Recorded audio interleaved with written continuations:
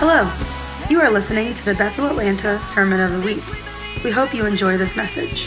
For more information about Bethel Atlanta, visit www.bethelatlanta.com. Thank you, Jen.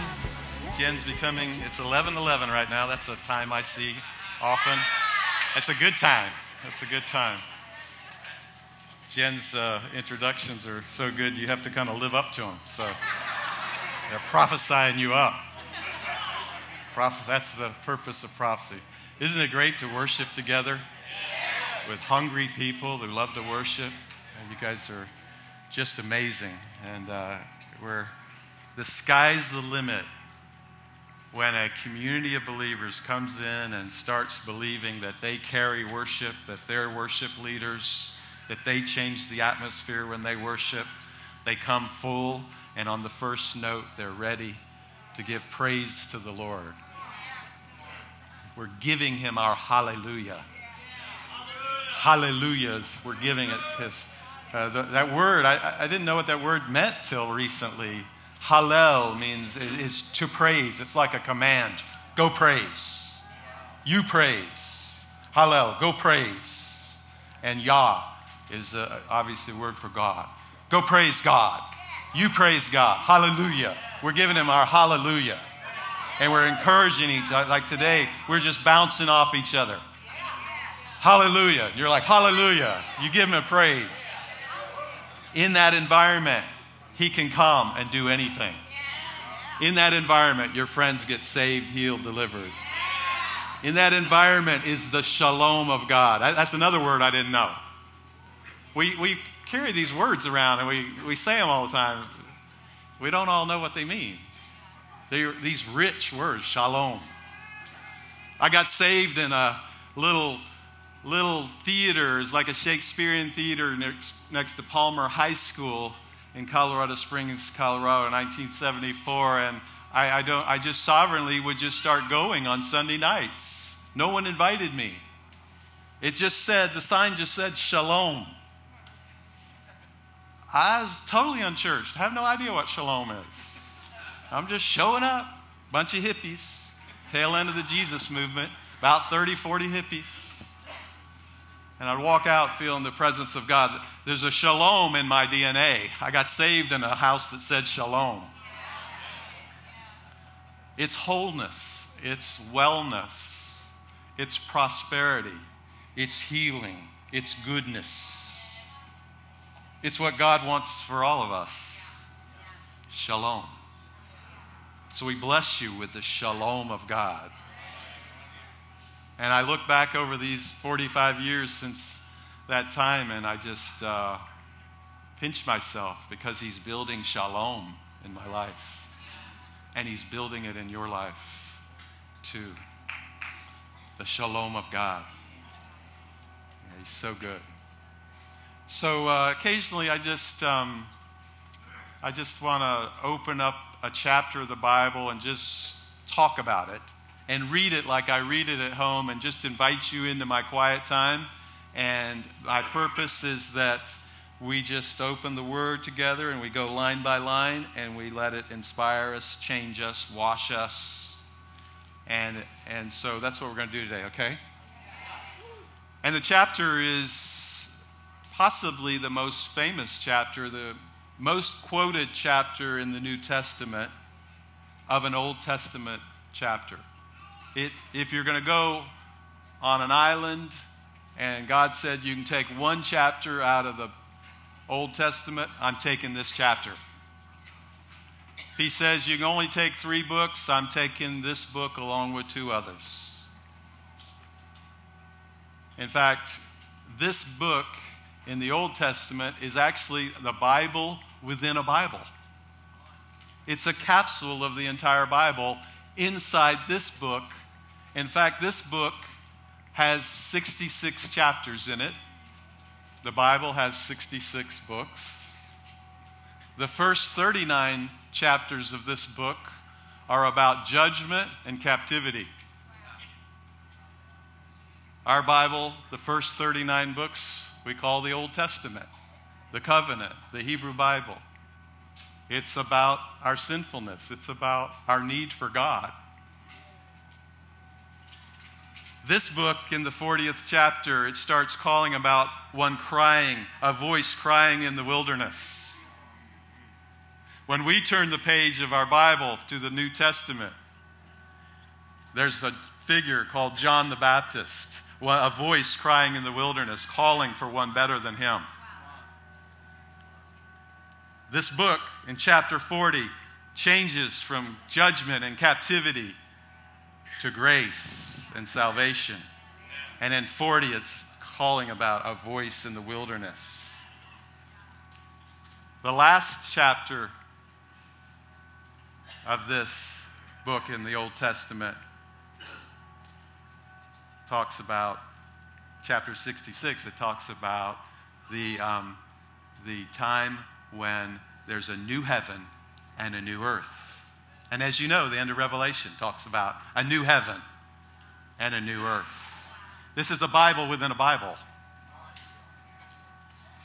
And spot right halfway in the last 27 chapters of this book that correspond to the 27 books of the New Testament, right in the middle, Isaiah 53.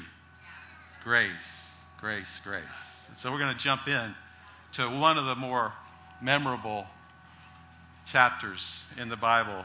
Martin Luther said every believer should memorize Isaiah 53 by heart.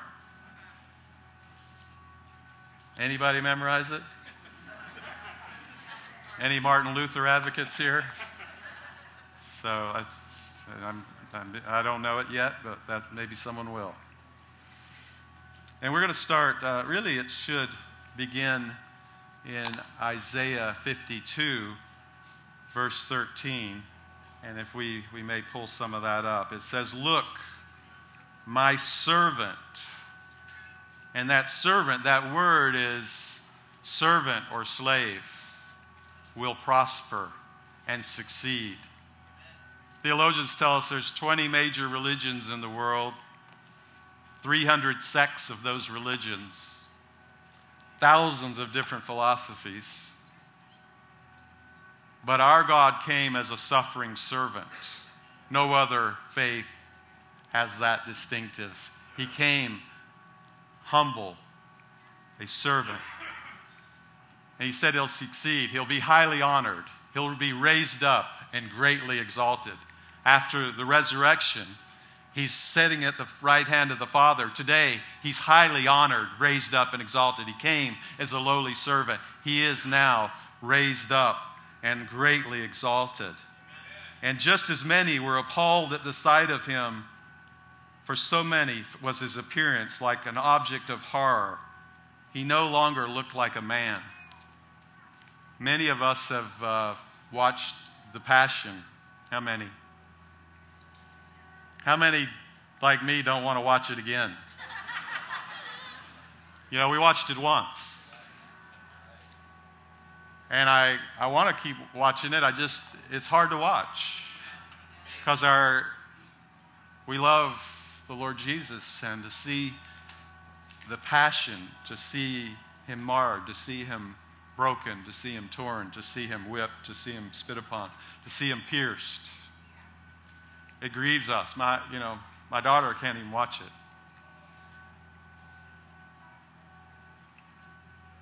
It was probably worse than the movie. Because the Word of God says he was an object of horror, and he no longer looked like a man. But he'll startle many nations, and that word startle is also sprinkle, as a high priest sprinkling the blood. As they sprinkled the blood for the forgiveness of sins in the Old Covenant, our high priest Jesus is sprinkling blood, making it available for nations to come unto him. He started low. He's been exalted, and he's available as a high priest. And kings will be shocked and speechless before him. Our cultures, everybody's got an opinion. Everybody has a word. Everybody has a website. Everybody has a social media. Everybody's opinion. matters. But there'll be a day where kings will be shocked and speechless before him. For they will now see a sight unheard of, and things never considered before will fill their thoughts. In 53 verse 1 it says, "Who has truly believed our revelation? For whom will Yahweh reveal his mighty arm or his power? To whom will Yahweh our God reveal his power?" And as I was sitting here, I was remembering Michael Maiden, who was here a few weeks ago. I heard him prophesy to so many of you. So beautiful when the God of heaven touches something in your heart and through another person lets you know he sees something in your heart. It's a beautiful thing. He prophesied over me is like he said, I see all these different roads, these different paths, these different forks in the road, this different pathway. And he was like, it's amazing that you got here where you are. Anybody feel that way? Think about some of the forks in the road of your life. Think about some of the forks of the road in your life.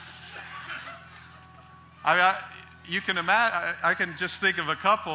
When I was in 8th grade, my dad was stationed in Vietnam. My stepmom lived in East Point, and my mom lived in Bath, England. And my mom wanted me to come live with her that year. There was a fork in the road. I ended up staying in East Point and going to Woodward and boarding. And I met my wife in 8th grade at Woodward Academy that year. There was a fork in the road. Like, I take a left fork, I don't meet Lindy. I take a left fork and live in England that year, and I'm probably not here. You saw all these forks. And your life is the same. So who's believed our revelation? To whom will Yahweh reveal his power and his right arm? And I just sat grateful, like, God, there's so many forks in the road that could have gone to so many other places than knowing you, or even being here this morning with you, worshiping like we did together. There were so many forks in the road. To whom will Yahweh reveal his mighty arm? And I say you're in a position today for Yahweh to reveal his mighty arm, and that is worthy of being grateful. And thank you, Lord God. Hallelujah. Hallelujah. You're here. And it says he sprouted up like a tender plant before the Lord, like a root in a parched soil. He came up like have you seen like just a green shoot, a green root in a dry spot? It's not meant, it doesn't have a good chance of living. He came up in a dry place. That could be the sinfulness of humanity. It could be the state of Israel. But it was a dry, parched place, and a root came up. He's the root of David. He comes as a root. And he possessed no distinguishing beauty or outward splendor to catch our attention. Nothing special in his appearance to make us desire him. There aren't many scriptures about what Jesus looked like. Have you noticed that? This is one of the only ones I know of. It says there's nothing in his appearance that would make us be drawn to him. He wasn't tall like Michael Edwards. He wasn't round like, stop there.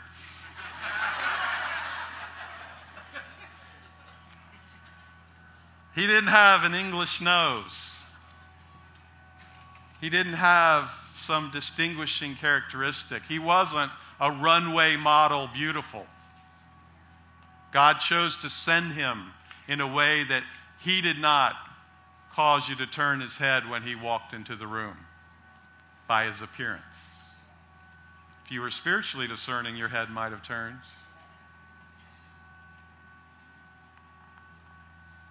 Interesting. I get a little tweaked by the effeminate, white, light-skinned, Nordic Jesus. Sunken chest, blue eyes, long blonde hair, Nordic Jew. He was a Jew, right? Some, not as offended, but the 3-foot Afro Jesus, you know, like he wasn't African. He was a Jew from Middle East. Amen? We were made in his image. We don't have permission to make him in ours. So we don't. And I think it was this is my opinion. I can't prove it. I just think he was a man's man. He was a carpenter. All the carpenters I know drive pickup trucks. He was here today. He'd have a F-150 just like everybody else.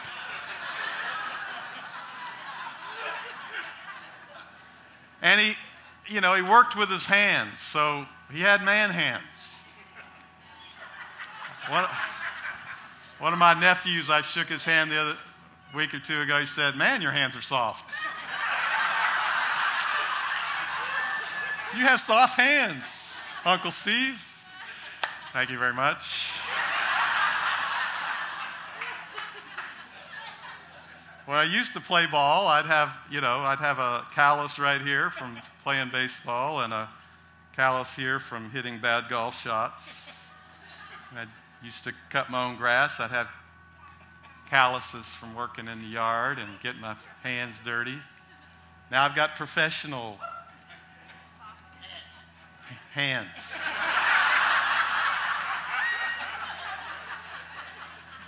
Jesus swung a hammer. I think he had man hands. He was out in the sun. He was working with his hands. He probably had some muscles. It's just my opinion. But the word says there's nothing about his appearance that would draw us to him. In verse 3, he was despised and rejected by men, a man of deep sorrows, who was no stranger to suffering and grief. He was no stranger to suffering and grief. He was no stranger to rejection. He was no suffering to people not loving him. And this week, people are starting to run for president. I think Elizabeth Warren announced a candidacy, and so what they typically do is they go to their hometown, they got their family and their friends, all their closest people, and they announce their presidency. And it's warm and it's uplifting and it's all good, and they're starting off with a positive thing, hopefully. Jesus had his inaugural hometown visit in Luke 4.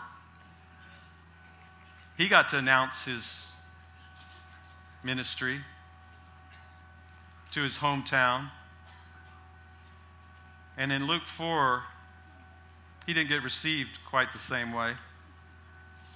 In fact, he opened the scroll in Isaiah 61, "The Spirit of the Lord is on me." And he closed the book, and all of the townspeople were like, "Wow, that was anointed. That was incredible language. Isn't he Joseph's son?"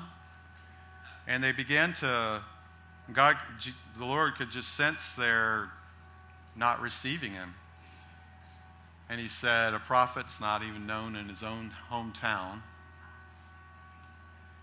And then he was very interesting. He said, we've sent other prophets to you guys. Elijah got sent. There were tons of widows in Israel. The land was all dry, but we ended up having to send Elijah to a Gentile nation, not to Israel.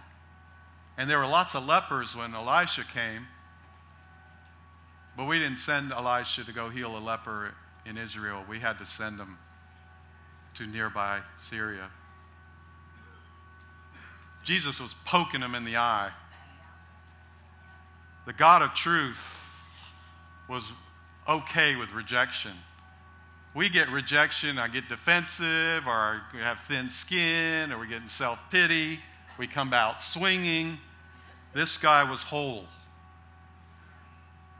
It didn't affect him.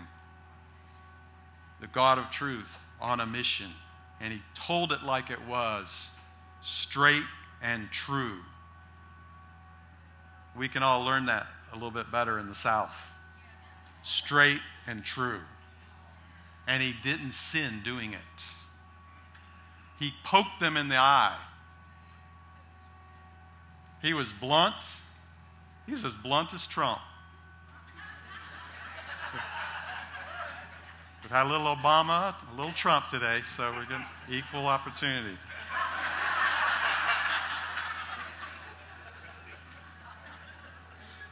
But read the words of Jesus. He's more blunt and more straight, sometimes more harsh than anyone we've ever been around.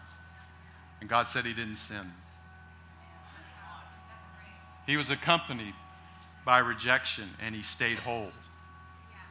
He took all that rejection, and he stayed whole, and he stayed true. He stayed on point. He stayed on mission. The greatest leader. Unbelievable. He stayed whole. And we hid our faces from him in disgust. We considered him a nobody, not worthy of respect. And I often wonder, like, if we were there, if I was there, would I have been one in the Luke 4 crowd in the congregation that said, I don't like that guy? Or would our spirits have resounded? And would we have been close enough to God that we would have seen the God in him? Or would we have rejected him in his harshness, in his truth? In verse 4, he was one who carried our sicknesses and endured the torment of our sufferings. And we viewed him as one who was being punished. That word punished is also stricken. That stricken word, when you dive another deeper level, that stricken is the word they use. He was stricken with leprosy. And the rabbis thought that the Messiah would come as not a leper, but one looked like he was stricken with leprosy. He was stricken with that disease. He carried and bore our sickness. He didn't die on a cross just for our salvation. He bore our sickness and he bore our disease. He's made provision. He wants us to live shalom, well and whole.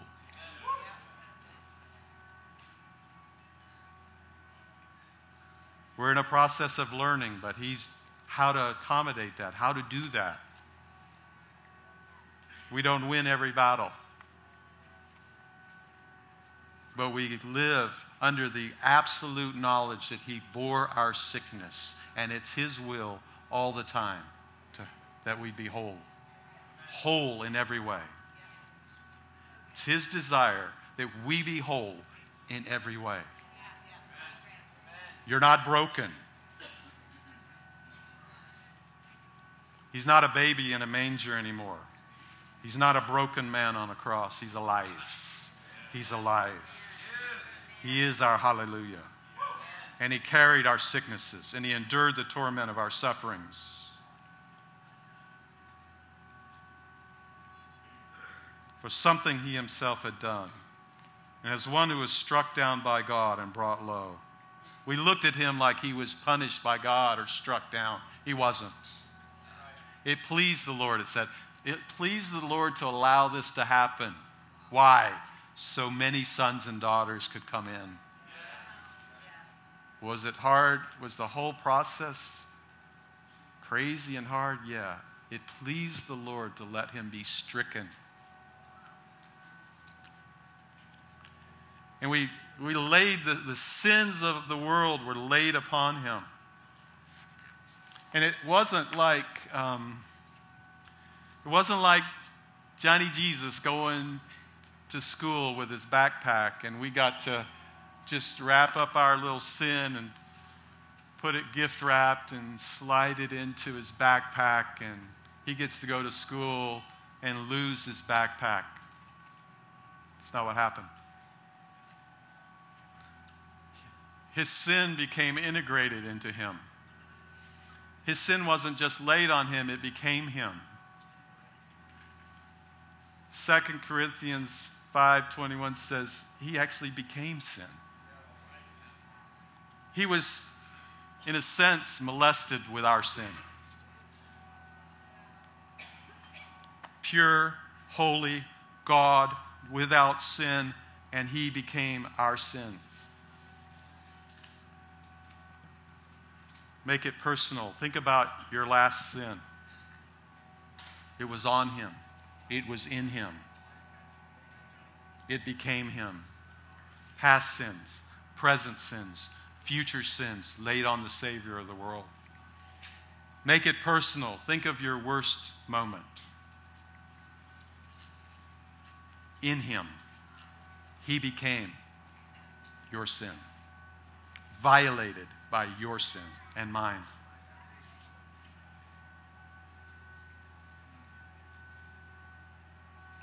In the old Hebrew, they would take the goat, they'd take the animal, they'd take the bull, and it in the culture, it became sin, and they killed it. The blood was drawn. They burned it. Often, the sins were being burned. It was being consumed because it was thought of that animal had become the sin of the nation, and it was to be destroyed and burned. Jesus became our lamb, our sin. He became it. It was laid upon him.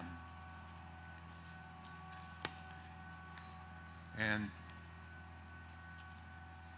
so that shame that you might still carry over your worst moment, it became him. And it was destroyed by him on the cross. It says he remembers it no more, as far as the east is from the west. And if you want to appropriate what God was trying to do on the cross, what God is trying to teach us in Isaiah 53, there should be no more shame. He wore it. He bore it. He took it. Believers should be the most free. If we really believe what he did, we'll be free. Your worst moment, your last moment, he wants us free. The price Jesus paid, the perfect Lamb of God, God himself crawling on a tree. He said, I paid the price. If you really believe it, you'll be free. If you'll really believe it, you'll let go. If you'll really believe it, it's gone. And you show your gratitude by actually living that way. And I would tell you, you show your agreement and your belief and your acknowledgement by actually living free. By living free. Amen? Amen. That's worth a clap. We show that we actually believe it. And if we actually live that way, do you think we're more attractive showing Christ in us, the hope of glory, or not? We're actually more attractive.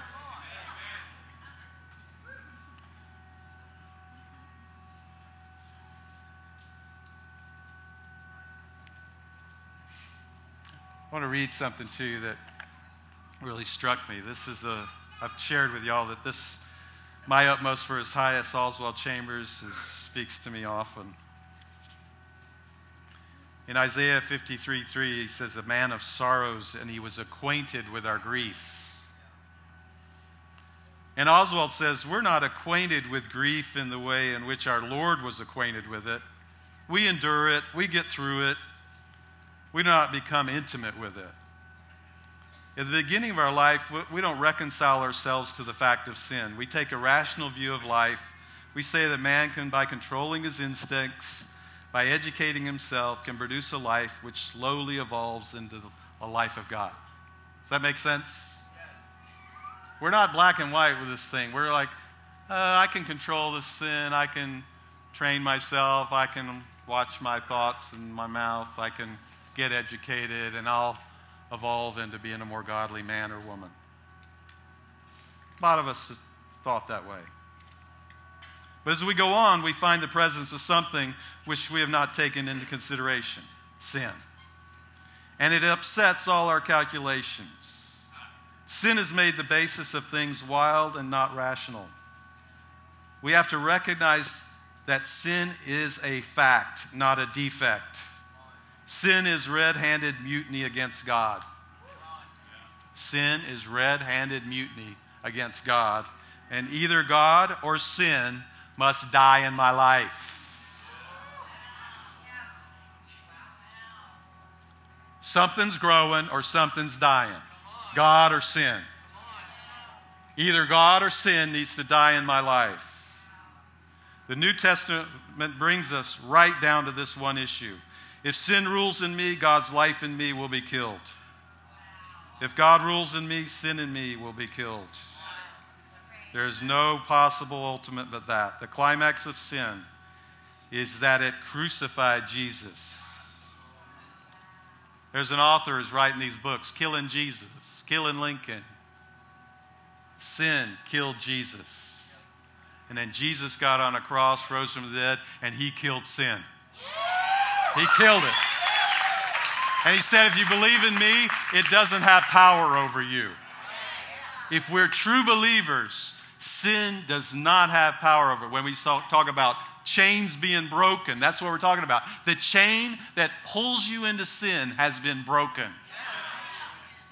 Come to Christ, you are no longer a professional sinner, you're a rank amateur. And you're not that good at it.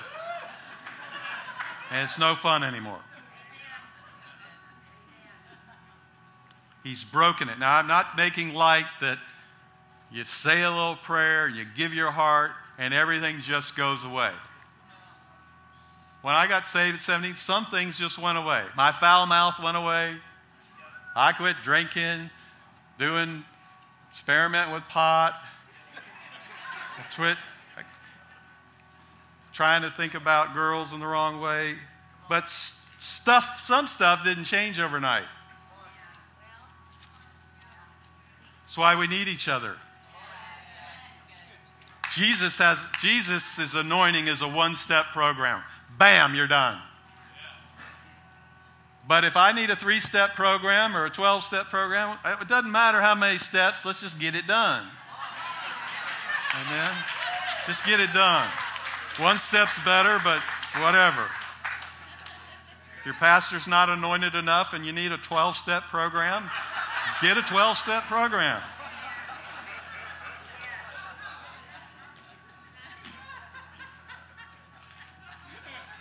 I'm not assuming you need a 12-step program. Just saying.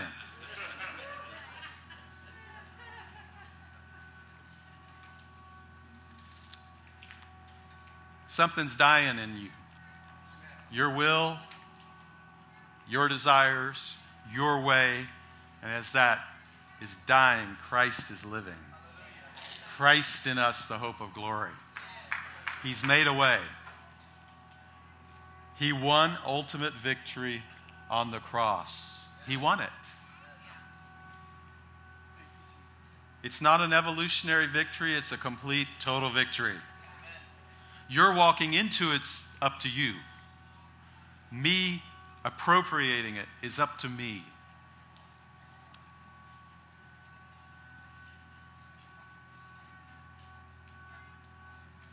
See, he was pierced, but it was our verse in verse 5, but it was because of our rebellious deeds that he was pierced. I was thinking about that. I'm old enough to know of a lot of people who have passed away. Read a lot of stories, known a lot of people. I don't know anybody but Jesus that was pierced in his side. He was pierced for our transgressions. Because of our sins, he was crushed. On the cross, we said, Father, why have you forsaken me?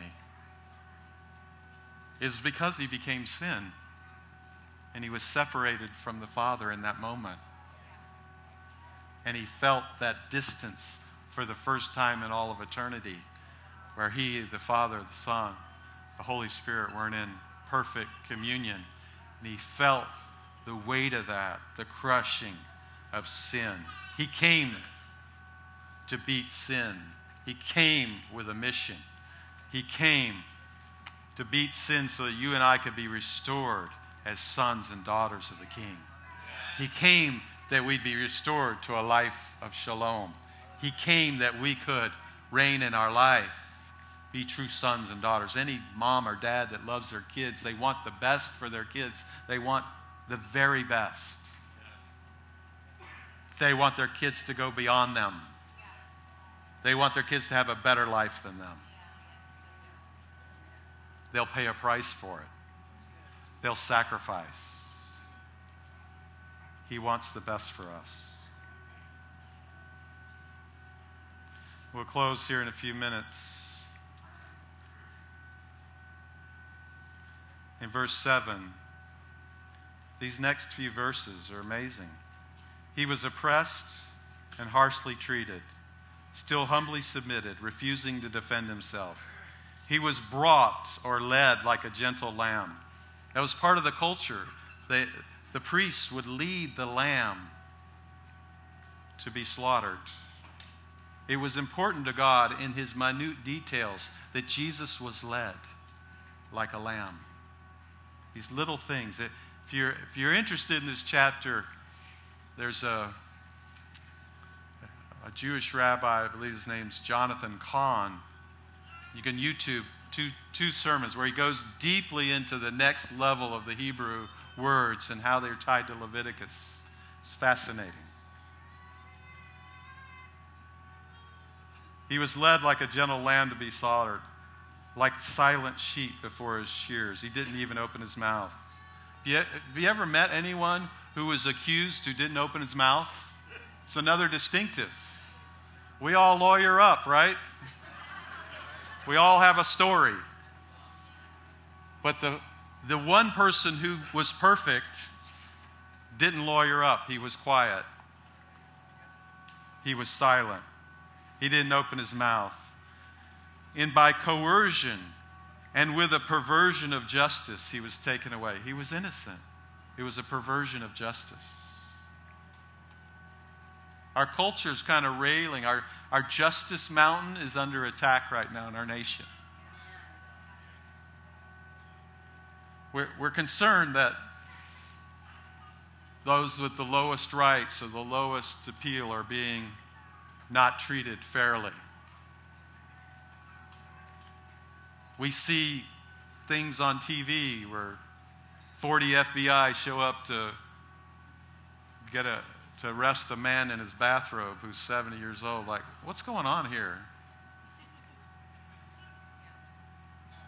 By coercion with a perversion of justice, he was taken away. And who could have imagined his future? He was cut down in the prime of his life. Do you catch the distinctives that seemed like Isaiah was at the foot of the cross, though it was written 700 years earlier? 700 years earlier he wrote, but it sounds like he's at the foot of the cross. It's amazing. He came and he was quiet. He was led like a lamb.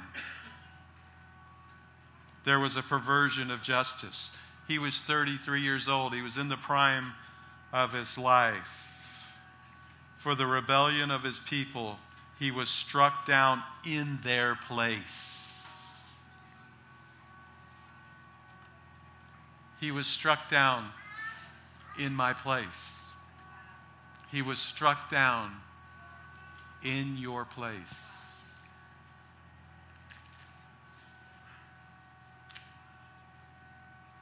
They gave him a grave among criminals. How did Isaiah know this? Remember, there was a thief on either side of him on the cross. But he ended up instead in a rich man's tomb. Think about it. Who do you know that died with criminals and ends up in the nicest tomb in town? It's not logical. God adds the details. Isaiah's at the bottom of the cross, a seer prophet, seeing it clearly. And although all this had been done, no violence, or did he speak deceitfully? Our Christ, our Jesus. Even though it pleased Yahweh to crush him with grief, he will be restored to favor. He's restored to favor in the resurrection. He's restored to favor in that he conquered sin and death. He's restored to favor in that he sits at the right hand of the Father. And he's invited you in. He's invited me in. Come on. Sit with me. Get on my lap. Call me Papa God. Daddy. Sit with me. Can you live? Do you have faith to live from heavenly places?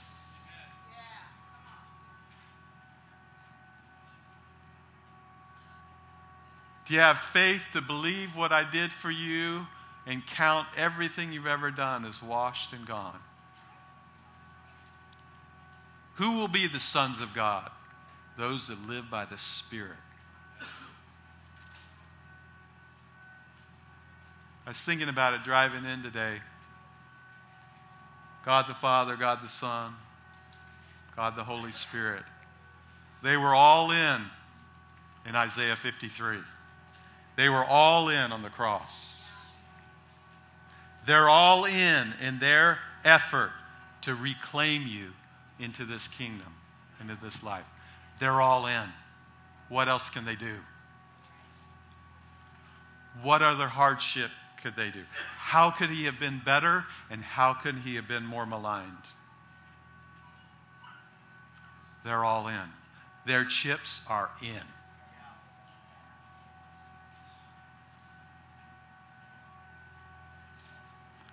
And sometimes, honestly, I look at my life as a little lukewarm. And I'm like, they're all in. Do I have an excuse not to be?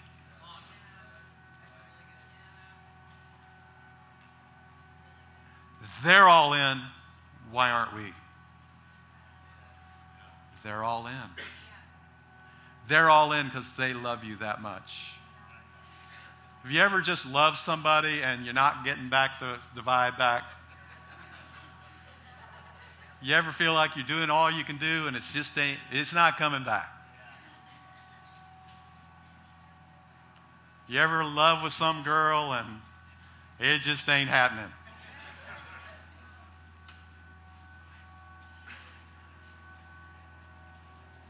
I dated Lindy for like 2 years, and as I said, I met her when I was in 8th grade. I was 5'2" little kid. Dennis the Menace. She was a 10th grade girl, and a lot of 10th grade girls grow up fast. She was a young woman. I was 5'2", Dennis the Menace. I had a crush on the older girl. I come back 4 or 5 years later, and I'm thinking, I'm a man now. She's going to love me. She's looking through a lens of 5'2" little brother. So I pursued her for 2 or 3 years before wisdom showed up and the light bulb went off.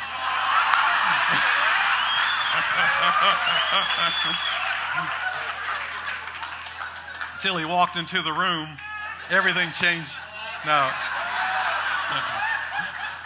Stop there. But I mean, we are in the Guinness Book of World Records, 25 dates without a kiss. So, persevering. But I was all in, and she wasn't. She wasn't even close to being all in. She still had her eyes on Bunch of other yahoos in town.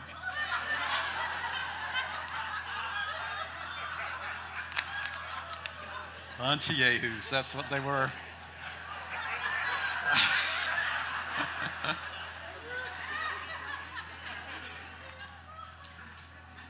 He's all in with us. And sometimes we're not all in with him.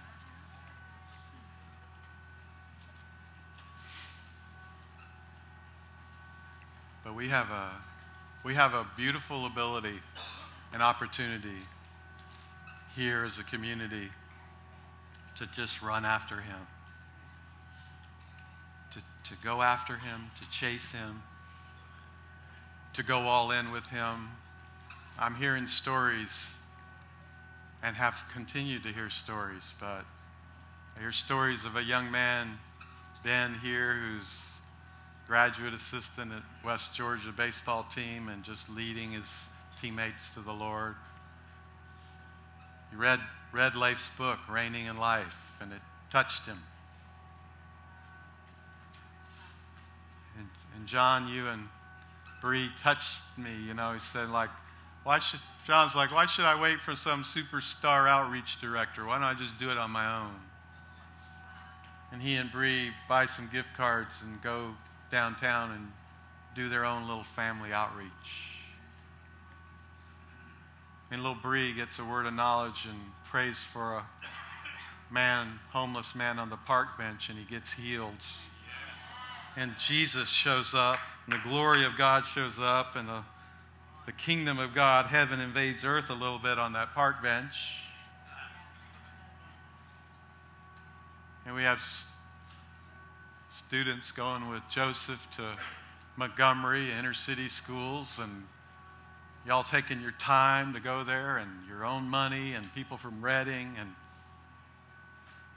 young men who maybe haven't had the start in life or the chance some of us have had get to hear the good news of the gospel and raise their hand. It's happening everywhere. Little shoots, little green shoots in a dry and weary land. Little Christ-like, Christ in you, the hope of glory, showing up. He's all in. So Lord, I just pray, if you'd stand with me.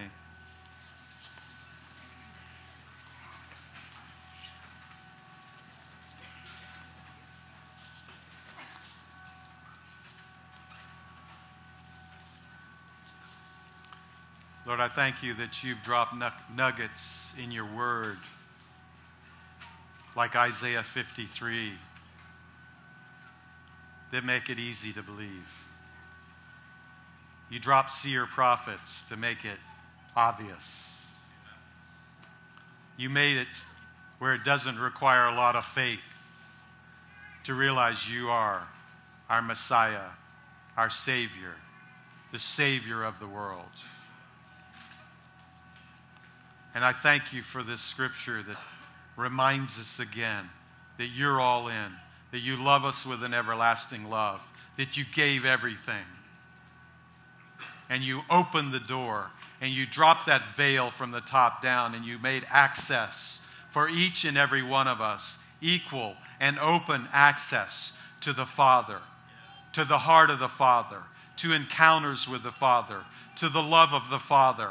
Open access to everyone who would believe. And Lord, release a grace if there's anyone who doesn't believe in this room right now, that the grace of an all-in God, of a God that loved them that much. How do they reject a God that loves them that much? He's all in. And the veil has been split from the top down. He said, come on in. Abba, Father, Daddy. Your sins can be as white as snow. You can be forgiven. I will remember them no more. As far as the east is to the west, come. Ye who have ears to hear, let them come. And those of you who would bow your knee and say, I can't do it on my own, I need you, Lord. I believe you died for my sins. Romans 10:9. If you will confess your sins and believe that God has raised him from the dead, you will be saved. The promise of the Father. You hear, you believe. It's as simple as that, with your whole heart and your whole life.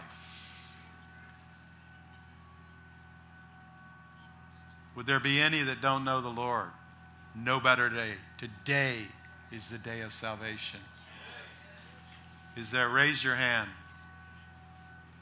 Raise your hand if there's anyone. I hope everyone knows the Lord, but if you don't, it's a great day.